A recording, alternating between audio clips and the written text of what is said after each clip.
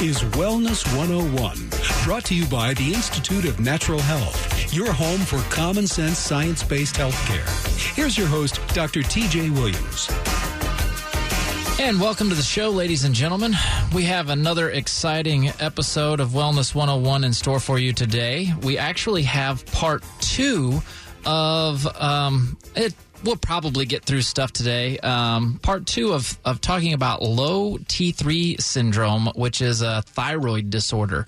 And last week we spent much of the time talking about actual thyroid physiology, what goes on, and this week we are going, so go back, if you didn't listen to it, go back and listen to that. That way you can get caught up. I'll do a really brief rundown of what we talked about last week. And then we also, this week, are going to be talking about inflammation and like how to actually help this situation if this is you. So, Aaron did a whole lot of talking last week, and this is the advanced thyroid class. That's what we were saying last week. We did say it was advanced class. Yeah. So, you're handling most of this. Yeah. Well, jump in whenever you feel free. I will. Just jump right in there because, I hogged the airwaves last week, I think, and so that's that. So, I guess starting out, let's go back and talk a little bit about the 5 steps of basic thyroid physiology so you're at least caught up of what we're talking about. So the thyroid metabolism is basically a 5-step process. The first step involves the hypothalamus, which is a small little gland inside in the brain. It monitors levels of thyroid hormone in our blood and in the body, and it produces thyrotropin releasing hormone, or TRH. So the hypothalamus makes this TRH. The TRH goes and acts on the anterior pituitary, which is just below the hypothalamus, but it's outside the blood-brain barrier. And this thing causes the TRH causes the anterior pituitary to create thyroid-stimulating hormone, or thyrotropin, thyroid-stimulating hormone. Like I said last week, a lot of things in the body have a couple of different names, so you just got to pick one and go. Most people understand TSH. Then TSH travels from the anterior pituitary, and it goes and acts on the thyroid itself and causes the thyroid to produce its thyroid hormones, T1, T2, T3, and T4. We don't really talk a lot about T1 and T2. What we really pay attention to is T3 and T4. We make a whole lot of T4 and not very much T3. We actually make the ratio is 17 to 1 in making T4 to T3. But T3 is the one that's biologically active, and it is about 5 times more biologically active than T4. And then T4 is in the body, since we make so much of it, we convert it into T3. And that conversion takes place throughout the body in a bunch of different tissues by the deiodinase system, or taking away an iodine enzyme. That's an enzyme that takes away an iodine to convert from T4 to T3. This takes place in things like the liver and the gut and skeletal muscle, brain, and even the thyroid itself. And then transport proteins carry this T4 and T3 to the tissues, where they're actually used to enact their metabolic effects on the tissues. And then we're back to step 1 again, the body, or the hypothalamus measuring these levels of things in the tissues. So that's kind of the recap of the 5-step process of thyroid function and physiology. So where we left off last week, we're basically talking, and we got to the point where we were going to talk about inflammation and how inflammation plays a role here. So like I said last week, researchers believe that this fall in T3 that we see in acute and chronic illness is most likely due to impaired production of T3 or a decrease in the thyroid-binding proteins. And if you missed that part, please go back and listen to it. I explain a little more detail. But both of these changes, the key here is that both of these changes are actually caused by inflammation, or our house burning down. We do a lot of house and car analogies here, and this is the body's on fire when you have inflammation. Which we talk about a lot on this show. Inflammation is the cause of so many things, so it really shouldn't be all that surprising that your thyroid problems probably come down to inflammation too. And I know we've talked a lot about different treatments and therapies that we have at the clinic that help inflammation, and it's because inflammation is so far-reaching. If you have inflammation within the body, so many things can go wrong. Correct. She got a few words in, ladies and gentlemen. Yep, that's all I have to contribute. It might be me for the rest of the hour. Yep. That's awesome. Okay, so one of the things that we see clients for, that drives them to us, is people coming in wanting to lose weight or feeling like they're gaining weight, and they believe that their thyroid has a role in this. And there's a lot of discussion out there about the body fat set point. This is a very complex neurobiologic feedback system that basically regulates our weight. But there's also a set point of the hypothalamus, pituitary, and thyroid, or the HPT axis, that regulates the production of these endocrine hormones that are all playing a role in whether a person gains or loses weight. And so what we notice is it seems like that low TSH associated with illness, or the failure of TSH to rise in response to low T4 and T3, is actually caused by alterations in a person's set point of their hypothalamus, pituitary, thyroid axis.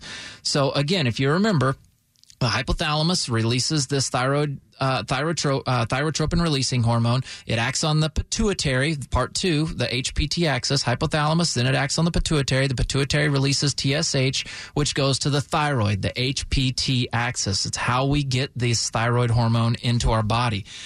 So what we noticed, or what researchers have noticed, is there's a little group of neurons right next to the periventricular nucleus of the hypothalamus. It's a big fancy word for this area next to the hypothalamus, that's responsible for promoting TSH production in the pituitary and regulating thyroid hormone synthesis.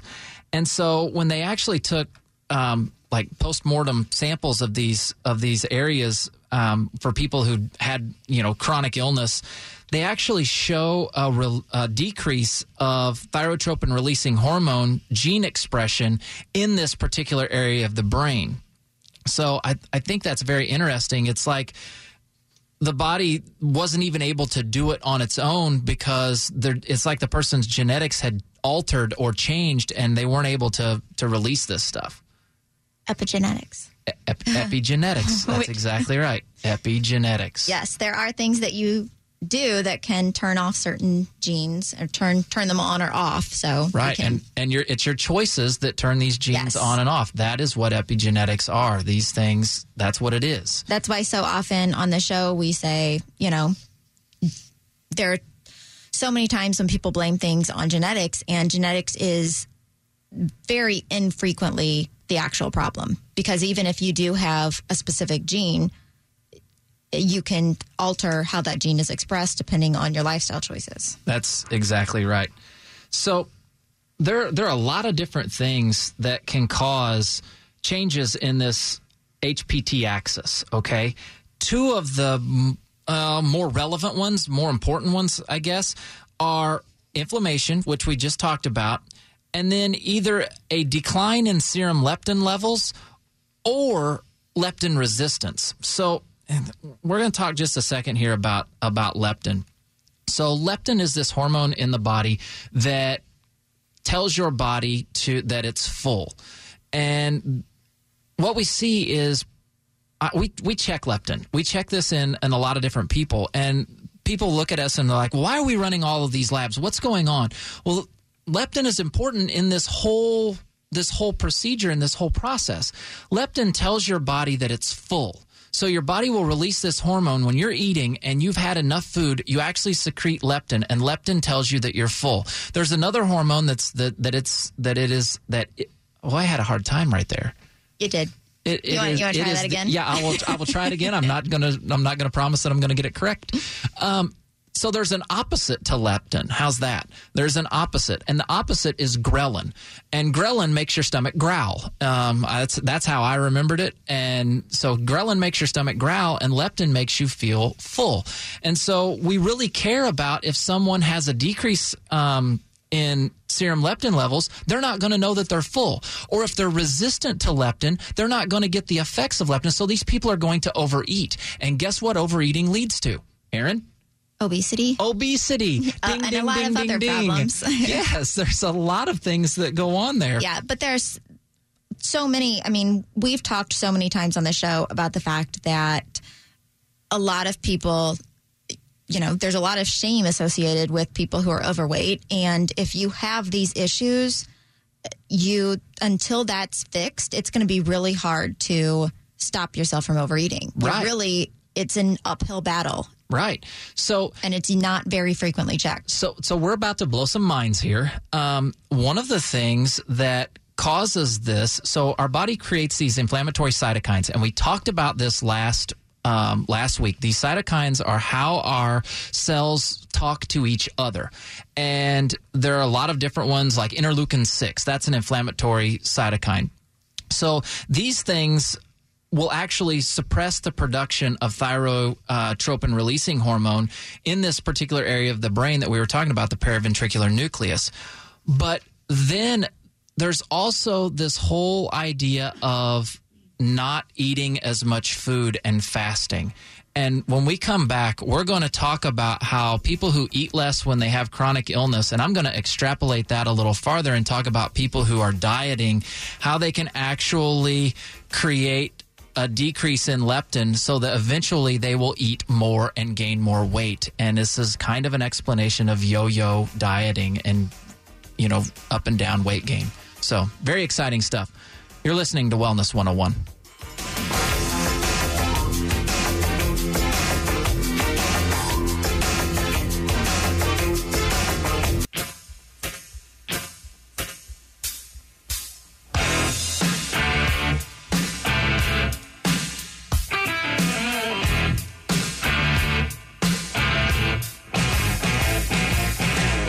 This is Wellness 101. And welcome back, ladies and gentlemen. I think that Aaron might actually get some talking time this time around. We'll see. Yeah. I'm lying. I highly doubt it. I'm not really sure. Unless she's going to weigh in on some leptin here, I'm not really sure. Yeah. Or deiodonases. Or deiodonases. Yes. She's talking about deiodonases. I love it. I won't be. Nope, she's not going to. Okay, sorry, ladies and gentlemen. False alarm. Okay, so when we left before the break, we were talking about how fasting can alter leptin levels. So I really want to focus on this for just a second. So what researchers have found is that fasting or diminished caloric intake due to someone having a prolonged illness actually leads to decreased T3 levels. And their thinking is that this is actually mediated by a decrease in circulating leptin. So let's extrapolate here just a little bit. So a lot of people out there, there are a lot of weight loss gurus out there, and there are people who on one side of the fence say decrease your calories in and increase the work that you do to where calories in is less than calories out and you will lose weight. And I'm not sure I 100% agree with that one, just to be honest. Because there is another faction out there that say if you eat less, you will slow your metabolism down, and that's a problem. So you want to eat more to lose more. And there's a very popular guy out there. His name's Mark Hyman. He's written the book Eat Fat, Get Thin, and he's talking about making sure to eat enough food, especially fats, to help your metabolism kick up.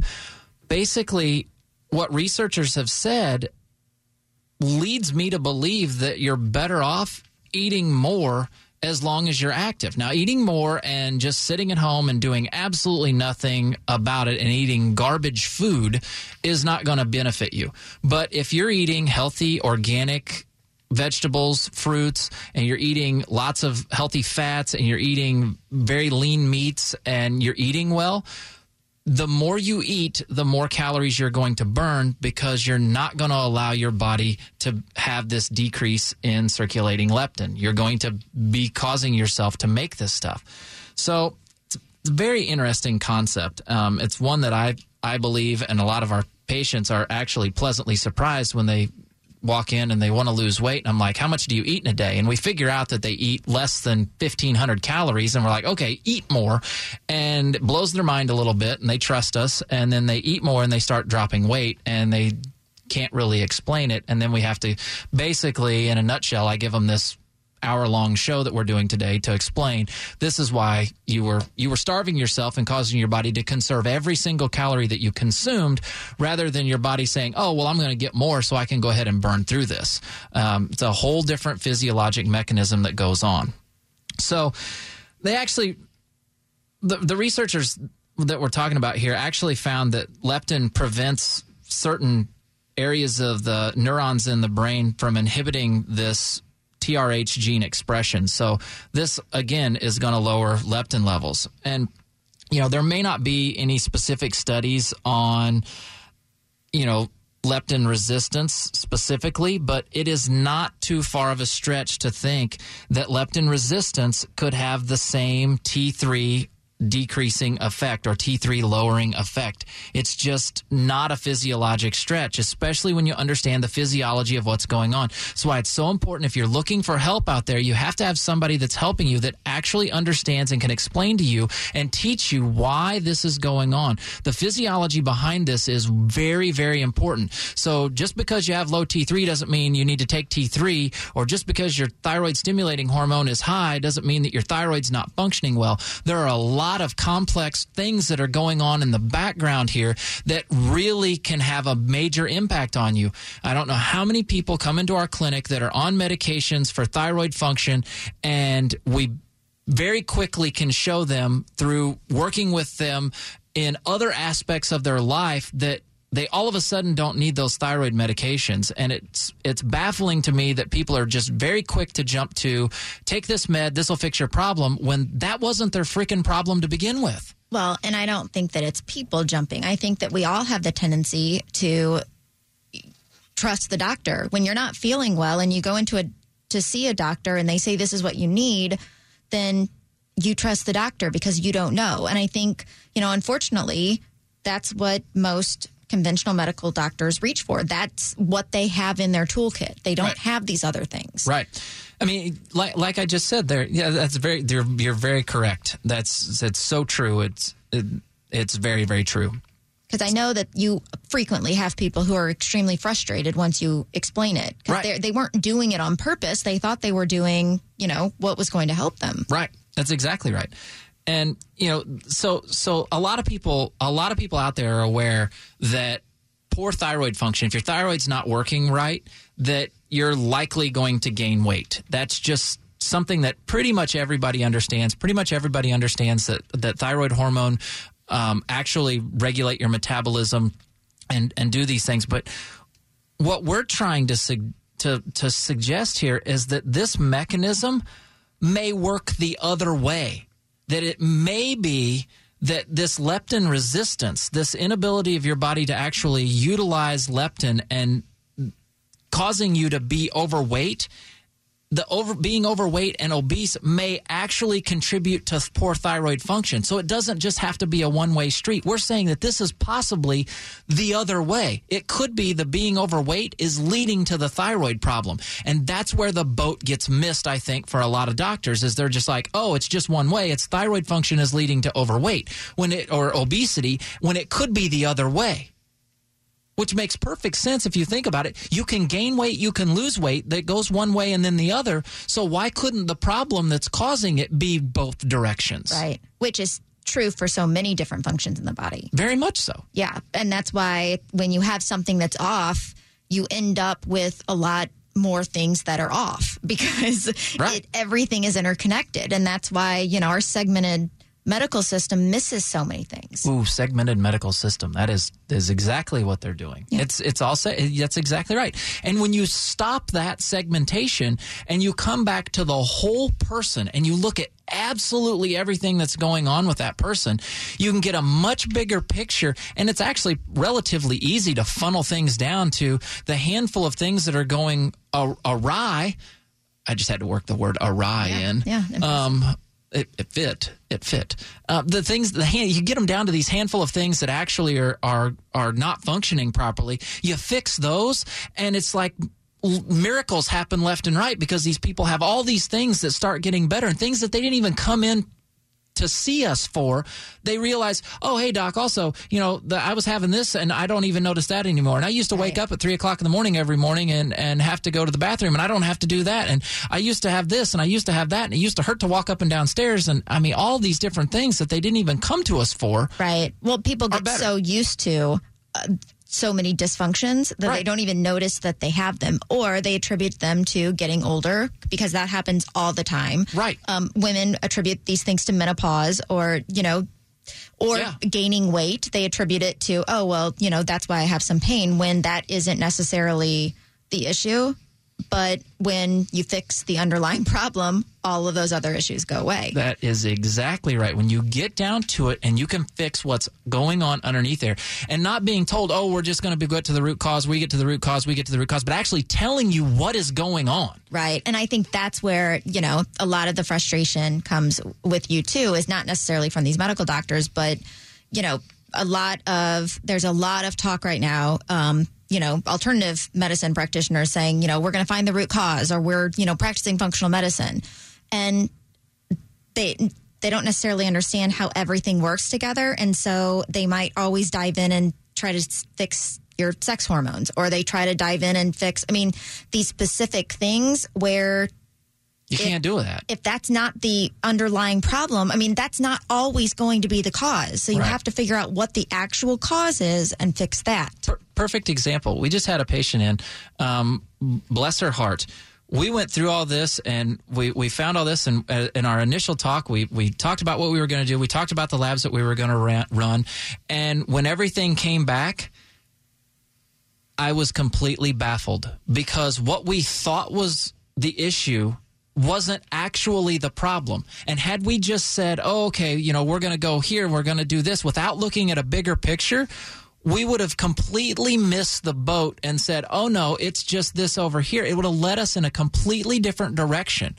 And, this lady is beyond thankful that we took a much bigger picture, because, and in talking to her, we both were in agreement that this was likely there was a specific event that happened in her past that her health started to downward spiral, and we were pretty convinced that it was that. After looking at all of her lab work, we actually figured out that it was an event even further in the past that had happened that was driving her health issues.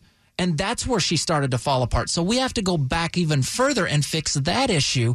And once we fix that, she's going to start feeling even better and better. We've done very little, and she's already improving and already feeling better. And it's just because we knew how to look at a bigger picture. Right. And I think that, what you said makes a lot of sense. I know a lot of times people come in and you talk to them and you've got a pretty good idea of what the problem is. Yeah. But you still test. That's right. Because of situations like that. Exactly like that. That's why okay, well, we need to test to make sure, because we don't want to start down this path and then find out, later on that, oh, wait, we guessed wrong. Yep. Oops. Sorry. Right. Yeah, we don't like to do that. So, all right. So we have more. We got to take a quick break. We have more low T3 syndrome and thyroid talk when we come back right after this. You're listening to Wellness 101.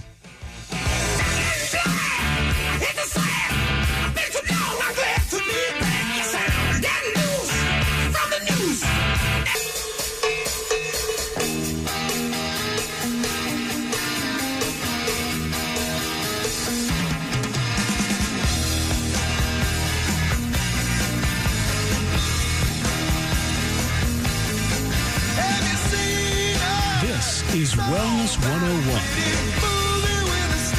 And welcome back, ladies and gentlemen. We have been talking, if you're just tuning in, you've missed a whale of a show. Erin has talked twice. Yep. Twice. I think twice. It's sad. It's sad. She has very little to say on this one. We are talking about the thyroid, and we're actually getting into physiology and its impact on the body and how things are working and how they react and interact and all kinds of things. And we're talking specifically about someone having low T3 syndrome. So, do you have anything you want to throw in before I get going? And no. Did you hear that, ladies and gentlemen? She said nope, and that was it. Done. She's out. Okay, so before the break, we were talking about I don't know. I think I was on a bit of a rant. Yeah. Yeah. You were. Yeah, I was on a rant. You were going to go into thyroid-binding proteins. Oh, yeah, thyroid-binding proteins. Of course. All rants lead to thyroid-binding proteins. So the thyroid produces these hormones, and these hormones get released into circulation by the thyroid gland, and these hormones get bound to things to be carried. And the things that they get bound to are things like thyroxine binding globulin, or TBG, transthyretin, and albumin. And like I said last week, I think that's how you pronounce transthyretin. Nobody's ever corrected me, so I don't know. We're just giving it a whirl. But thyroid binding globulin, or thyroxine binding globulin, is the major binding protein in humans. And under normal circumstances, less than 0.05% of thyroid hormone is in its unbound or free form in the blood. So this stuff's bound up all over the place. That's how it gets carried around. Okay.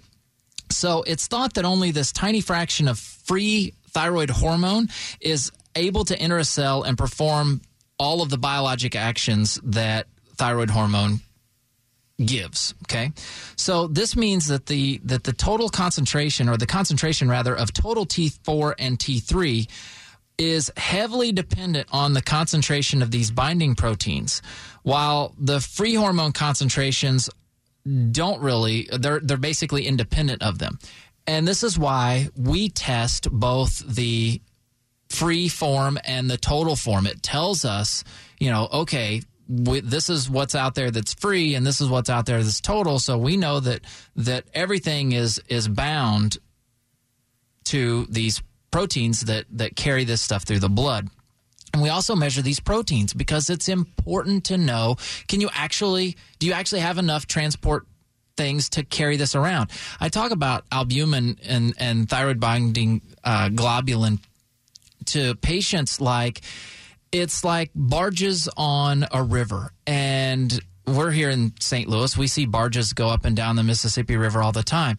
The barges are what move the things through. Well, that's what these are. And if you don't have enough barges, you can't move enough material. And so that's why it's important to check. But in low T3 syndrome, the concentration of thyroid binding proteins decreases as a consequence of this acute phase response, aka inflammation. So if we don't have enough to carry around, guess what? We're not going to have enough of the thyroid hormone out there. So an example of this, thyroid binding globulin, or thyroxine binding globulin levels decrease by as much as 60% in the 12 hours following someone getting a bypass surgery. That's a massive, massive drop, 60% drop in 12 hours. So there are animal studies out there, and studies in rodents, they actually find that inflammation leads to a significant decrease in transthyretin, which is the main plasma thyroid hormone binding protein in that species. So that particular rodent that they're talking about in that study, that's what they're paying, or that's what they're looking for. And inflammation causes a massive decrease. The fall in these binding proteins is likely what accounts for the decrease in total T4 and T3 levels in both acute and chronic illness. When we're sick, we don't do a very good job of carrying things around. This is another reason why we're huge fans of IV vitamins and minerals and proteins at the clinic at the Institute of Natural Health, because otherwise we don't have any way to transport this stuff around. We can't carry these things. So let's just deliver it directly to the tissues. So that's why we do those sorts of things. And, once people get a few IVs and they realize how much better they feel, they're on board and they're like, this is the ticket because I'm tired of not feeling very good. And so. Right. She moved to the microphone. So I paused. I was like, she's got something to say. I was so excited. Shifting in my seat. I got right. No, I wasn't going to say anything at all. I'm over here. I'm over here struggling with my chair. If you guys could see me in the studio, I flipped a little button and it threw me forward and I almost fell onto the floor. I can't figure out how to make it go. I've got to wait till the next commercial break. Liz is laughing at me because my chair's all tilted forward. I'm like basically standing up here. It's terrible. I don't know what happened. Just stupid thyroid dysfunction, I'm telling you. Oh gosh. And she said, right. I thought we were going to get some great wisdom. No, we got right. So anyway, so let's go back and talk a little bit more about inflammation and how inflammation really can mess up thyroid function. So we talked about these cytokines, these things that help our cells talk to each other. And we talked about pro-inflammatory cytokines. These are just basically the chemical messengers in the inflammatory response. They have been shown to contribute to this low T3 syndrome in a lot of different ways. And we're going to talk about just a few of them. So interleukin-6, I mentioned that earlier in the show. Interleukin-6 has been positively correlated with reverse T3, which is basically an inactive form of T3, and negatively correlated with free T3. Now, if you remember back to last week, and if you didn't listen to last week, I gave a very good example of the difference between T3 and reverse T3. T3 we can work with. Reverse T3 is basically worthless to the human body. We can't really do much with it. So what this is basically saying is that the more interleukin-6 that's out there circulating in your blood, the less active thyroid hormone you'll have available to your cells and tissues.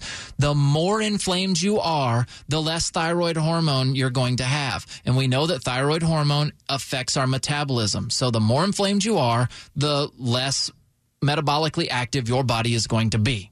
That is problematic, okay?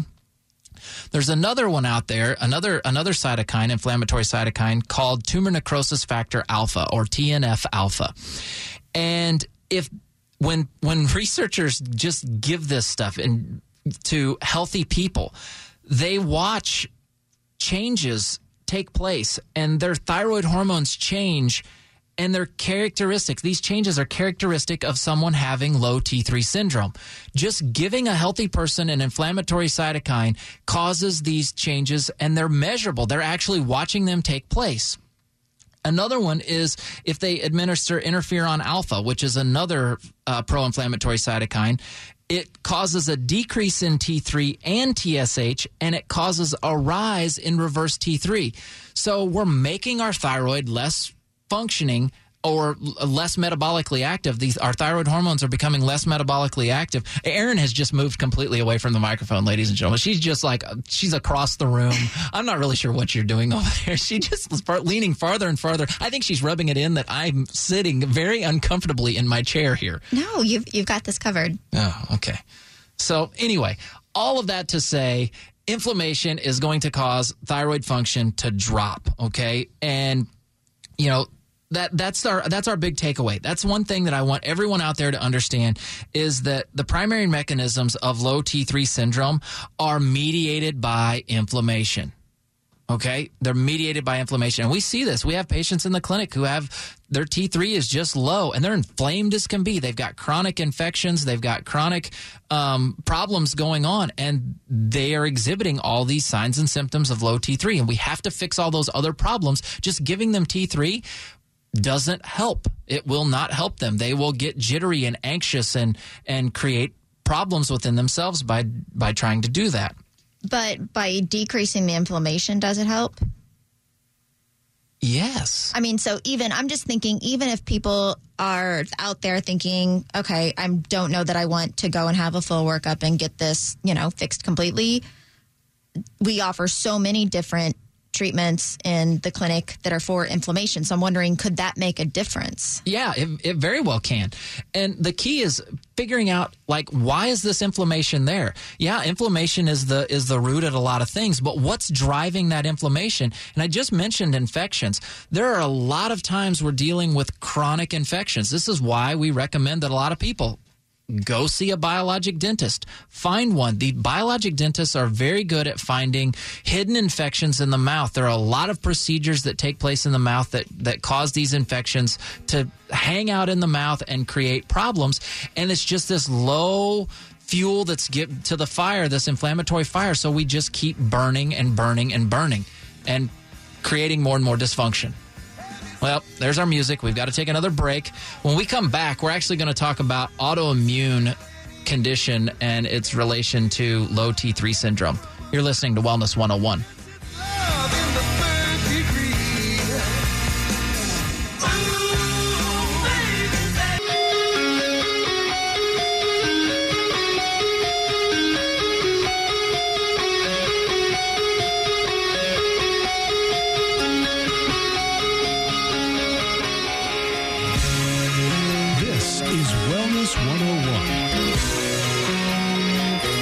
Sorry, I was channeling my inner Slash.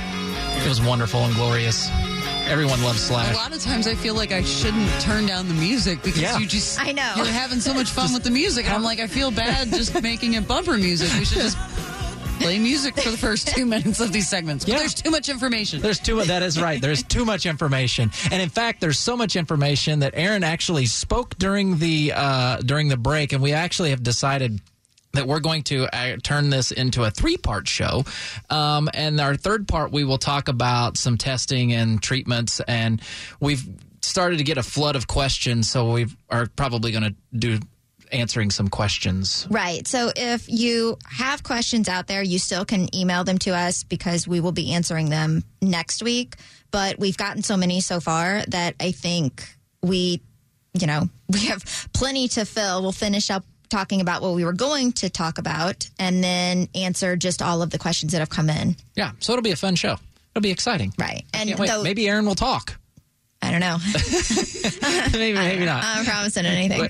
We'll make her read the questions. I can do that. Yeah. I can do that. I'm not sure anyone wants my answers to these questions. She got super excited about reading them. Yeah, I can do that. She did. I've got a role. Yeah, she has a job. It's a reason for me to be here. She's so excited.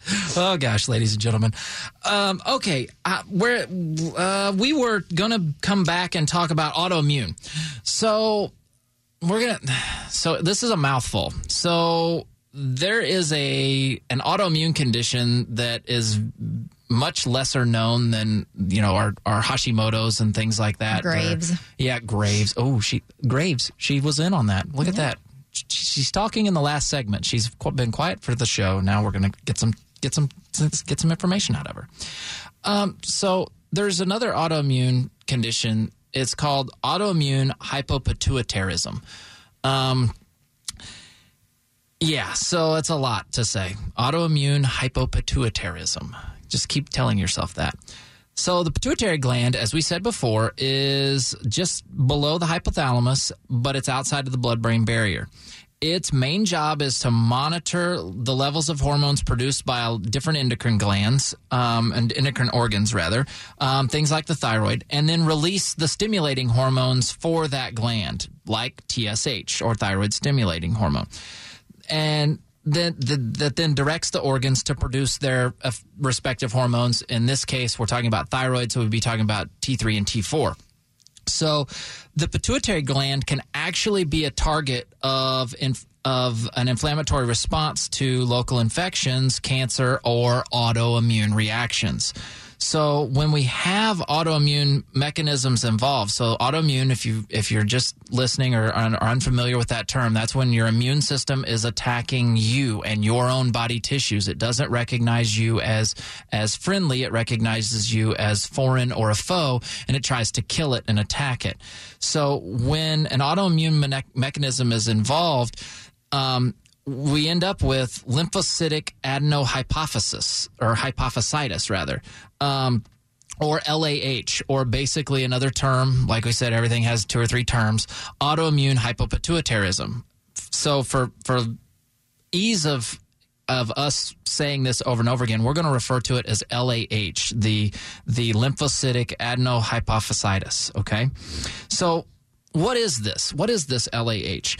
So it's basically the progressive destruction of pituitary tissue over time, which causes a decline in the function of the pituitary gland.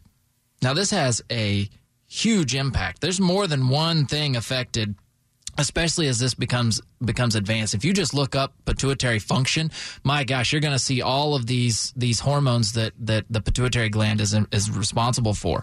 Things like adrenocorticotropin hormone, or ACTH. That's actually the most common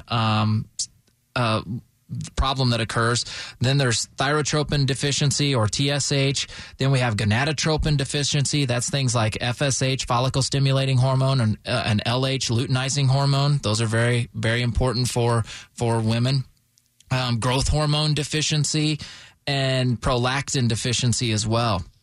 So what's crazy is that, it's extremely unknown, but it's relatively prevalent.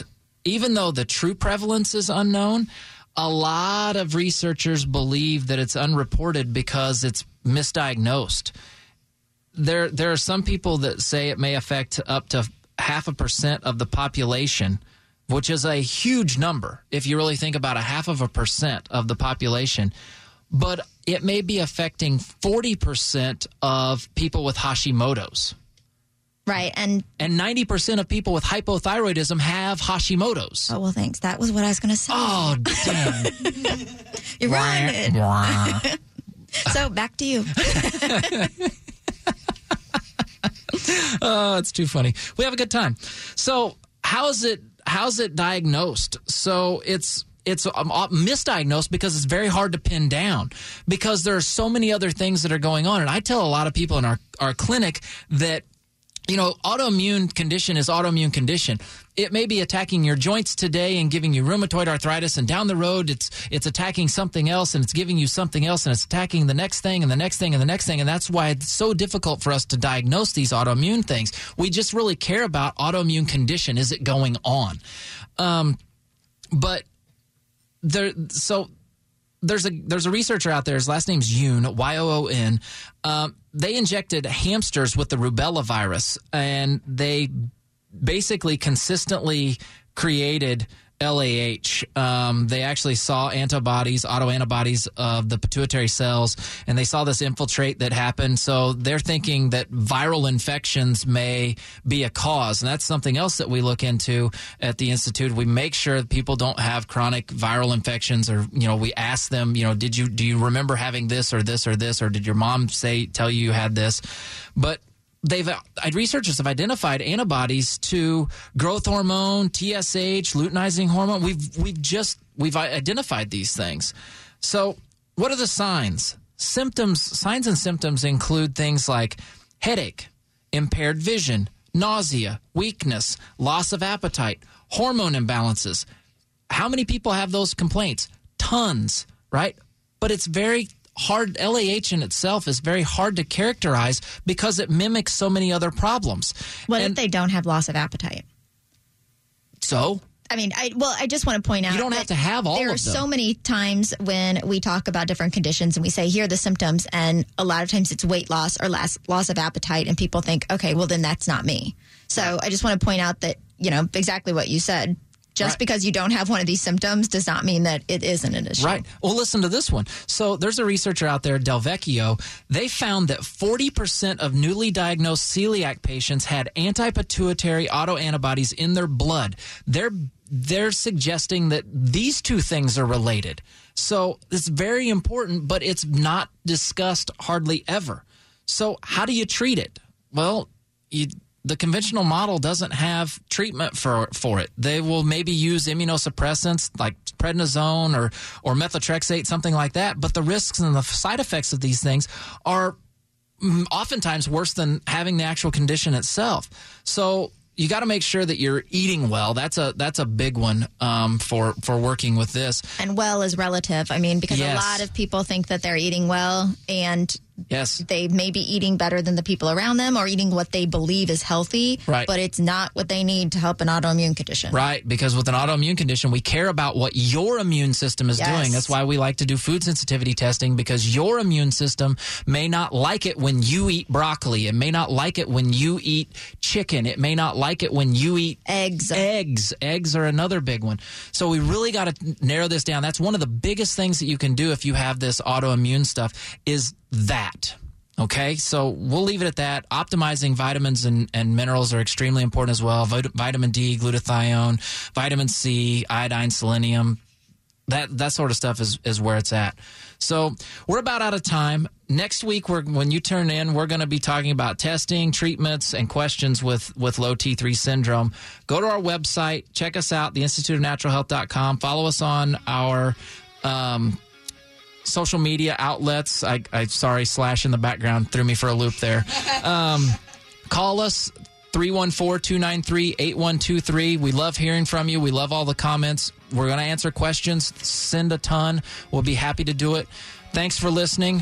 For Aaron and Wellness 101, I'm Dr. TJ. Thanks for listening.